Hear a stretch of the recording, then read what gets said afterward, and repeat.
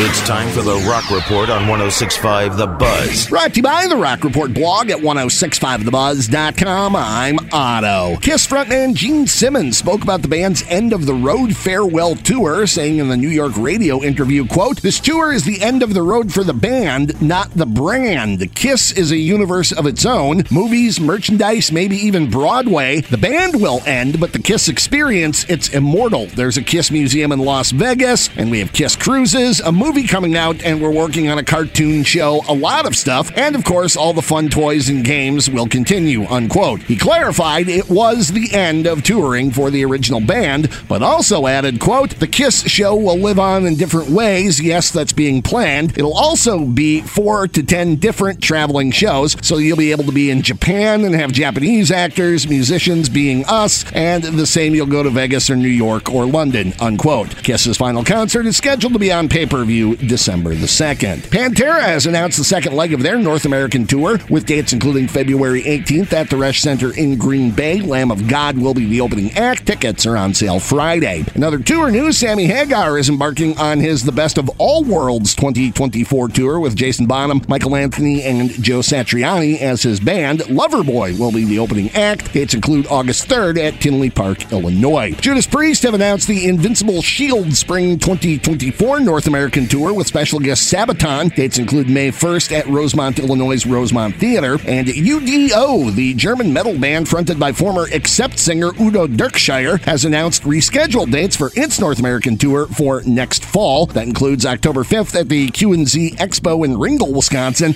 and October 6th at Milwaukee's Shank Hall. Jay Weinberg has opened up about being fired from Slipknot. Weinberg revealed on his Instagram that he had not anticipated the group's decision to part ways with him after 10 years, posting, quote, "I was heartbroken and blindsided to receive the phone call I did on the morning of November the 5th, the news of which most of you learned shortly after. However, I've been overwhelmed by and truly grateful for the outpouring of love and support I've received from this incredible community I consider to be my creative and artistic home. This is not the ending to the journey I dreamt of, and I committed myself to seeing through, not by a long shot," unquote. Still, no further explanation from the band regarding his firing besides a different direction. Lamb of God has announced a second voyage of its Headbangers Boat Cruise. The event will take place aboard the Norwegian Gem next October, sailing from Miami to the Dominican Republic, and band lineup will include Deathclock, Soulfly, Exodus, Napalm Death, Corrosion of Conformity, and many more. Reservations are being taken now. Last month, the inaugural Headbangers Boat Cruise took a turn for the worse, with a 41-year-old attendee falling overboard. The man was not found after a 9-hour search, and the cruise returned to Miami as scheduled. And that is the Rock Report. For these stories and more, including audio, video, and links, go to the Rock Report blog,